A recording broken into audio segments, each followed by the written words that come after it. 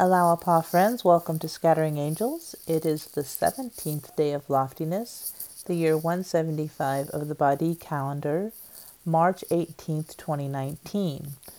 I'm going to read a rather lengthy tablet written by Abdu'l-Baha. It's titled The Tablet to Dr. Auguste Forel. It's about a dozen actual pages, and I'm probably only going to get through half of it today. It begins. The original text was first published in Cairo, 1922. This translation was taken from The Baha'i World, Volume 15, pages 37 to 43.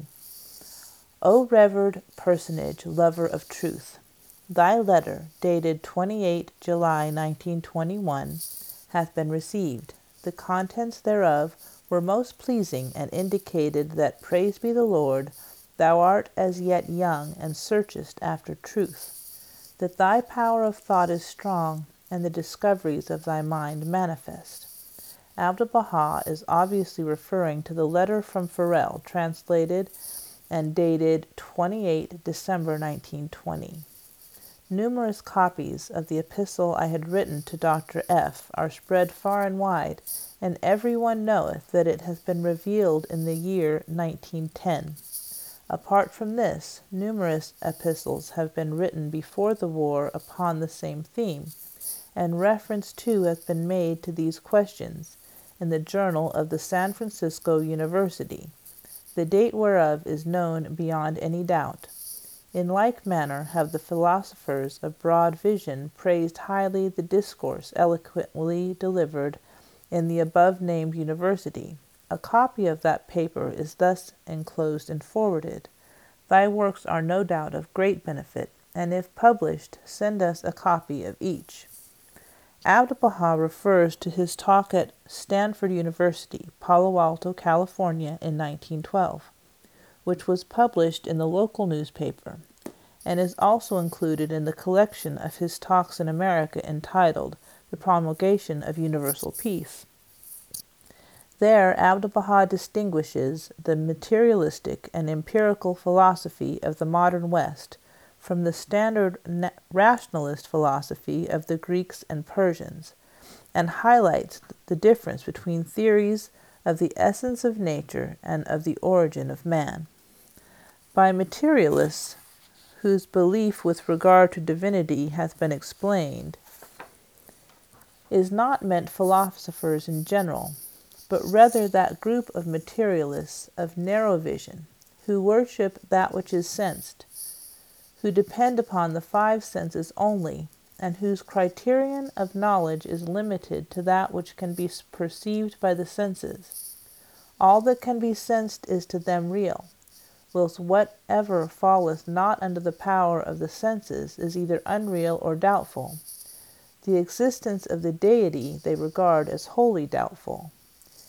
It is as thou hast written, not philosophers in general, but narrow-minded materialists that are meant. As to the deistic philosophers such as Socrates, Plato, and Aristotle, they are indeed worthy of esteem and of the highest praise, for they have rendered distinguished services to mankind. In like manner we regard the materialistic, accomplished, moderate philosophers who have been of service to mankind. We regard knowledge and wisdom as the foundation of the progress of mankind, and extol philosophers who are endowed with broad vision. Peruse carefully the San Francisco University Journal, that the truth may be revealed to thee. Now concerning mental faculties, they are in truth of the inherent properties of the soul, even as the radiation of light is the essential property of the sun. The rays of the sun are renewed, but the sun itself is ever the same and unchanged. Consider how the human intellect develops and weakens, and may at times come to naught, whereas the soul changeth not. For the mind manifests itself, the human body must be whole, and a sound mind cannot be but in a sound body. Whereas the soul dependeth not upon the body. It is through the power of the soul that the mind comprehendeth, imagineth, and exerteth its influence, whilst the soul is a power that is free. The mind comprehendeth the abstract by the aid of the concrete, but the soul hath limitless manifestations of its own. The mind is circumscribed, the soul limitless. It is by the aid of such senses, as those of sight, hearing, taste, smell, and touch, that the mind comprehendeth, whereas the soul is free from all agencies. The soul, as thou observest, whether it be sleep or waking, is in motion and ever active. Possibly it may, whilst in a dream, unravel an intricate problem, incapable of solution in the waking state. The mind, moreover, understandeth not whilst the senses have ceased to function, and in the embryonic stage, in an early infancy, the reasoning power is totally absent, whereas the soul is ever endowed with full strength. In short, the proofs are many that go to show that despite the loss of reason, the power of the soul would still continue to exist. The spirit, however, possesses various grades and stations. As to the existence of spirit in the mineral, it is indubitable that minerals are endowed with a spirit and life according to the requirements of that stage. This unknown secret, too, hath become known unto the materialists, who now maintain that all beings are endowed with life, even as he saith in the Quran, all things are living. In the vegetable world, too, there is the power of growth, and that power of growth is the spirit. In the animal world, there is the sense of feeling, but in the human world there is an all-embracing power. In all the preceding stages, the power of reason is absent, but the soul existeth and revealeth itself. The sense of feeling understandeth not the soul, whereas the reasoning power of the mind proveth the existence thereof. In like manner, the mind proveth the existence of an unseen reality, that embraceth all things, and that existeth and revealeth itself in all stages, the essence whereof is beyond the grasp of the mind. Thus the mineral world understandeth neither the nature nor the perfections of the vegetable world. The vegetable world understandeth not the nature of the animal world, neither the animal world the nature of the reality of man, that discovereth and embraceth all things. The animal is the captive of nature, and cannot transgress the rules and laws thereof. In man, however, there is a discovering power that transcendeth the world of nature, and controlleth and interfereth with the laws thereof. For instance, all minerals, plants, and animals are captives of nature. The sun itself, with all its majesty, is so subservient to nature that it hath no will of its own, and cannot deviate a hair's breadth from the laws thereof. In like manner, all other beings, whether of the mineral, the vegetable, or the animal world, cannot deviate from the laws of nature, nay, all are slaves thereof. Man, however, though in body the captive of nature, is yet free in his mind and soul, and hath the mastery over nature. Consider, according to the law of nature, man liveth, moveth, and hath his being on earth, yet his soul and mind interfere with the laws thereof. And even as the bird he flieth in the air, saileth speedily upon the seas, and as the fish soundeth the deep, and discovereth the things therein. Verily, this is a grievous defeat inflicted upon the laws of nature. So is the power of electrical energy. This unruly violent force that cleaveth mountains is yet imprisoned by man within a globe. This is manifestly interfering with the laws of nature.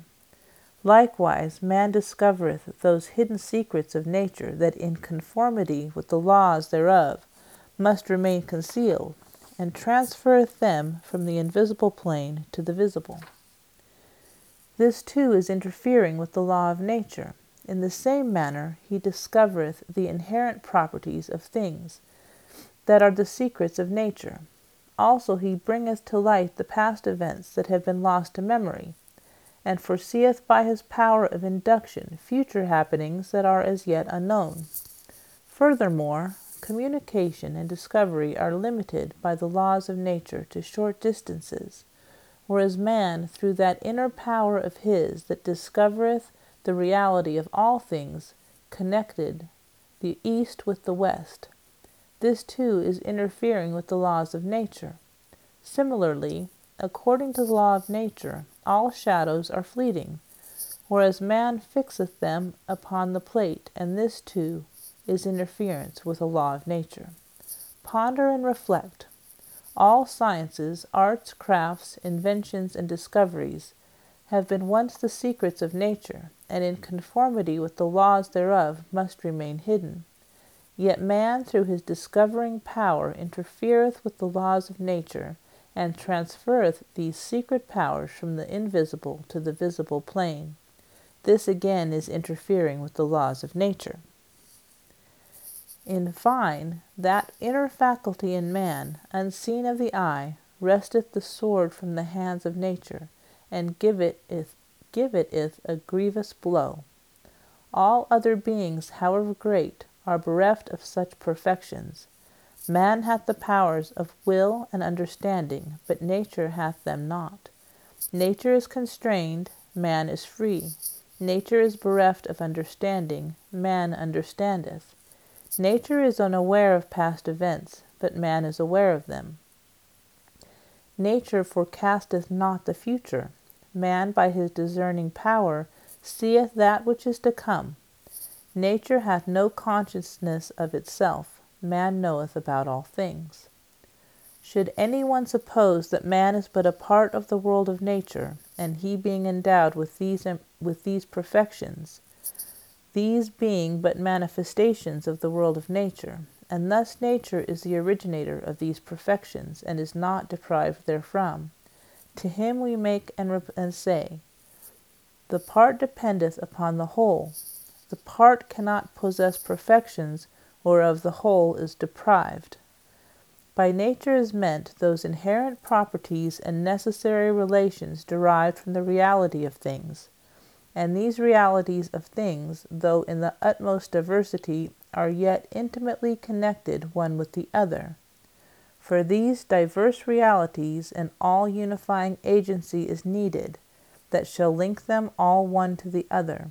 For instance, the various organs and members, the parts and elements that constitute the body of man, though at variance, are yet all connected one with the other, by that all-unifying agency known as the human soul, that causes them to function in perfect harmony and with absolute regularity, thus making the continuation of life possible. The human body, however, is utterly unconscious of that all-unifying agency, and yet acteth with regularity and dischargeth its functions according to its will. Now concerning philosophers, they are of two schools. Thus Socrates the wise believed in the unity of God and the existence of the soul after death, as his opinion was contrary to that of the narrow-minded people of his time. That divine sage was poisoned by them. All divine philosophers and men of wisdom and understanding, when observing these endless beings, have considered that in this great and infinite universe all things end in the mineral kingdom, that the outcome of the mineral kingdom is the vegetable kingdom, the outcome of the vegetable kingdom is the animal kingdom, and the outcome of the animal kingdom the world of man. The consummation of this limitless universe, with all its grandeur and glory, hath been man himself, who in this world of being toileth and suffereth for a time, with divers ills and pains, and ultimately disintegrates, leaving no trace and no fruit after him. Were it so, there is no doubt that this infinite universe, with all its perfections, has ended in sham and delusion, with no result, no fruit, no permanence, and no effect. It would be utterly without meaning. They were thus convinced that such is not the case, that this great workshop, with all its power, its bewildering magnificence and endless perfections, cannot eventually come to naught. That still another life should exist is thus certain, And just as the vegetable kingdom is unaware of the world of man, so we too know not of the great life hereafter that followeth the life of man here below. Our non-comprehension of that life, however, is no proof of its non-existence. The mineral world, for instance, is utterly unaware of the world of man and cannot comprehend it. But the ignorance of a thing is no proof of its non-existence. Numerous and conclusive proofs exist that go to show that this infinite world cannot end with this human life. Now concerning the essence of divinity, in truth, it is on no account determined by anything apart from its own nature, and can in no wise be comprehended. For whatsoever can be conceived by man is a reality that hath limitations, and is not limited. It is circumscribed, not all-embracing. It can be comprehended by man, and is controlled by him. Similarly, it is certain that all human conceptions are contingent, not absolute, that they have a mental existence, not a material one. Moreover, differentiation of stages in the contingent world is an obstacle to understanding. How then can the contingent conceive the reality of the absolute? As previously mentioned, differentiation of stages in the contingent plane is an obstacle to understanding. Minerals, plants, and animals are bereft of the mental faculties of man that discover the realities of all things. But man himself comprehendeth all the stages beneath him. Every superior stage comprehendeth that which is inferior, and discovereth the reality thereof. But the inferior one is unaware of that which is superior, and cannot comprehend it. Thus man cannot grasp the essence of divine unity, but can by his reasoning power, by observation, by his intuitive faculties and the revealing power of his faith, believe in God, discover the bounties of his grace. He becometh certain that through the divine essence is unseen of the eye, and the existence of the deity is intangible, yet conclusive spiritual proofs assert the existence of that unseen reality. The divine essence, as it is in itself, is however beyond all description. For instance, the nature of ether is unknown, but that it existeth is certain by the effects it produceth, heat, light, and electricity being the waves thereof. By these waves the existence of ether is thus proven, and as we consider the outpourings of divine grace, we are assured of the existence of God. For instance, we observe that the existence of beings is conditioned upon the coming together of various elements, and their non-existence upon the decomposition of their constituent elements. For decomposition causeth the dissociation of the various elements. Thus, as we observe the coming together of elements giveth rise to the existence of beings, and knowing that beings are infinite, they being the effect, how can the cause be finite? Now, formation is of three kinds, and of three kinds only: accidental, necessary, and voluntary. The coming together of the various constituent elements of being cannot be accidental. And for unto every effect there must be a cause.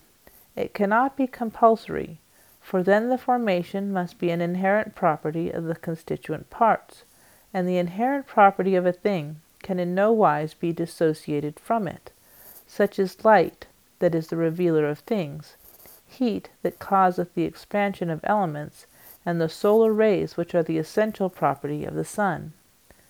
Thus, under such circumstances, the decomposition of any formation is impossible, for the inherent properties of a thing cannot be separated from it.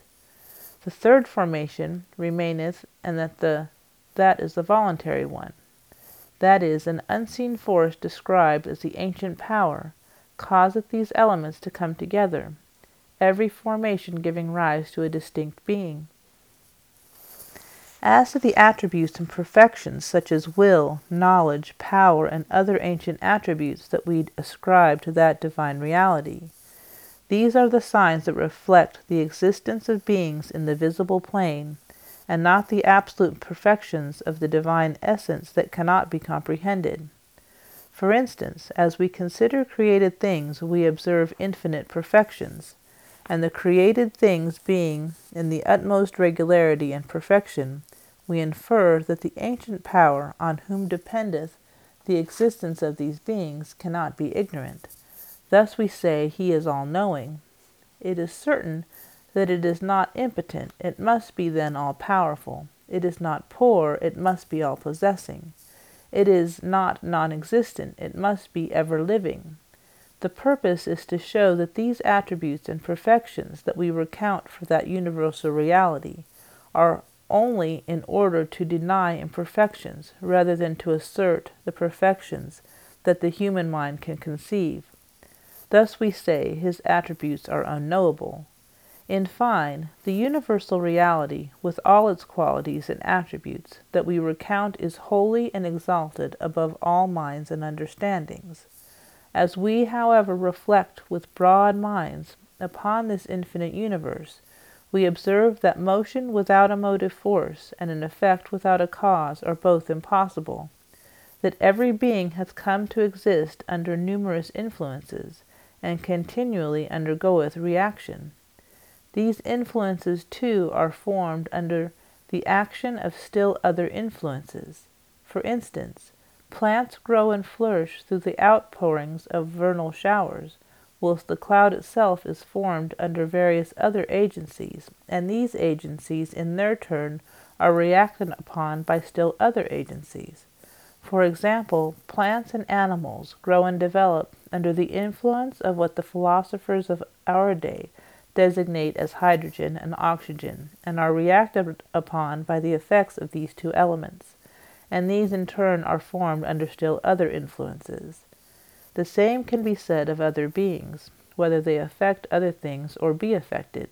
Such process of causation goes on, and to maintain that this process goes on indefinitely is manifestly absurd.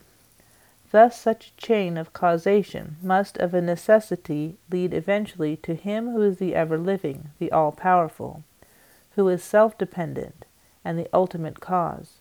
The universal reality cannot be sensed, it cannot be seen, it must be so of necessity, for it is all-embracing, not circumscribed, and such attributes qualify the effect and not the cause. Okay, I'm going to leave it there for today and continue on with this tablet tomorrow. Today I am going to read from the Hidden Words of Baha'u'llah. We are on the 16th and 17th hidden word from the Persian.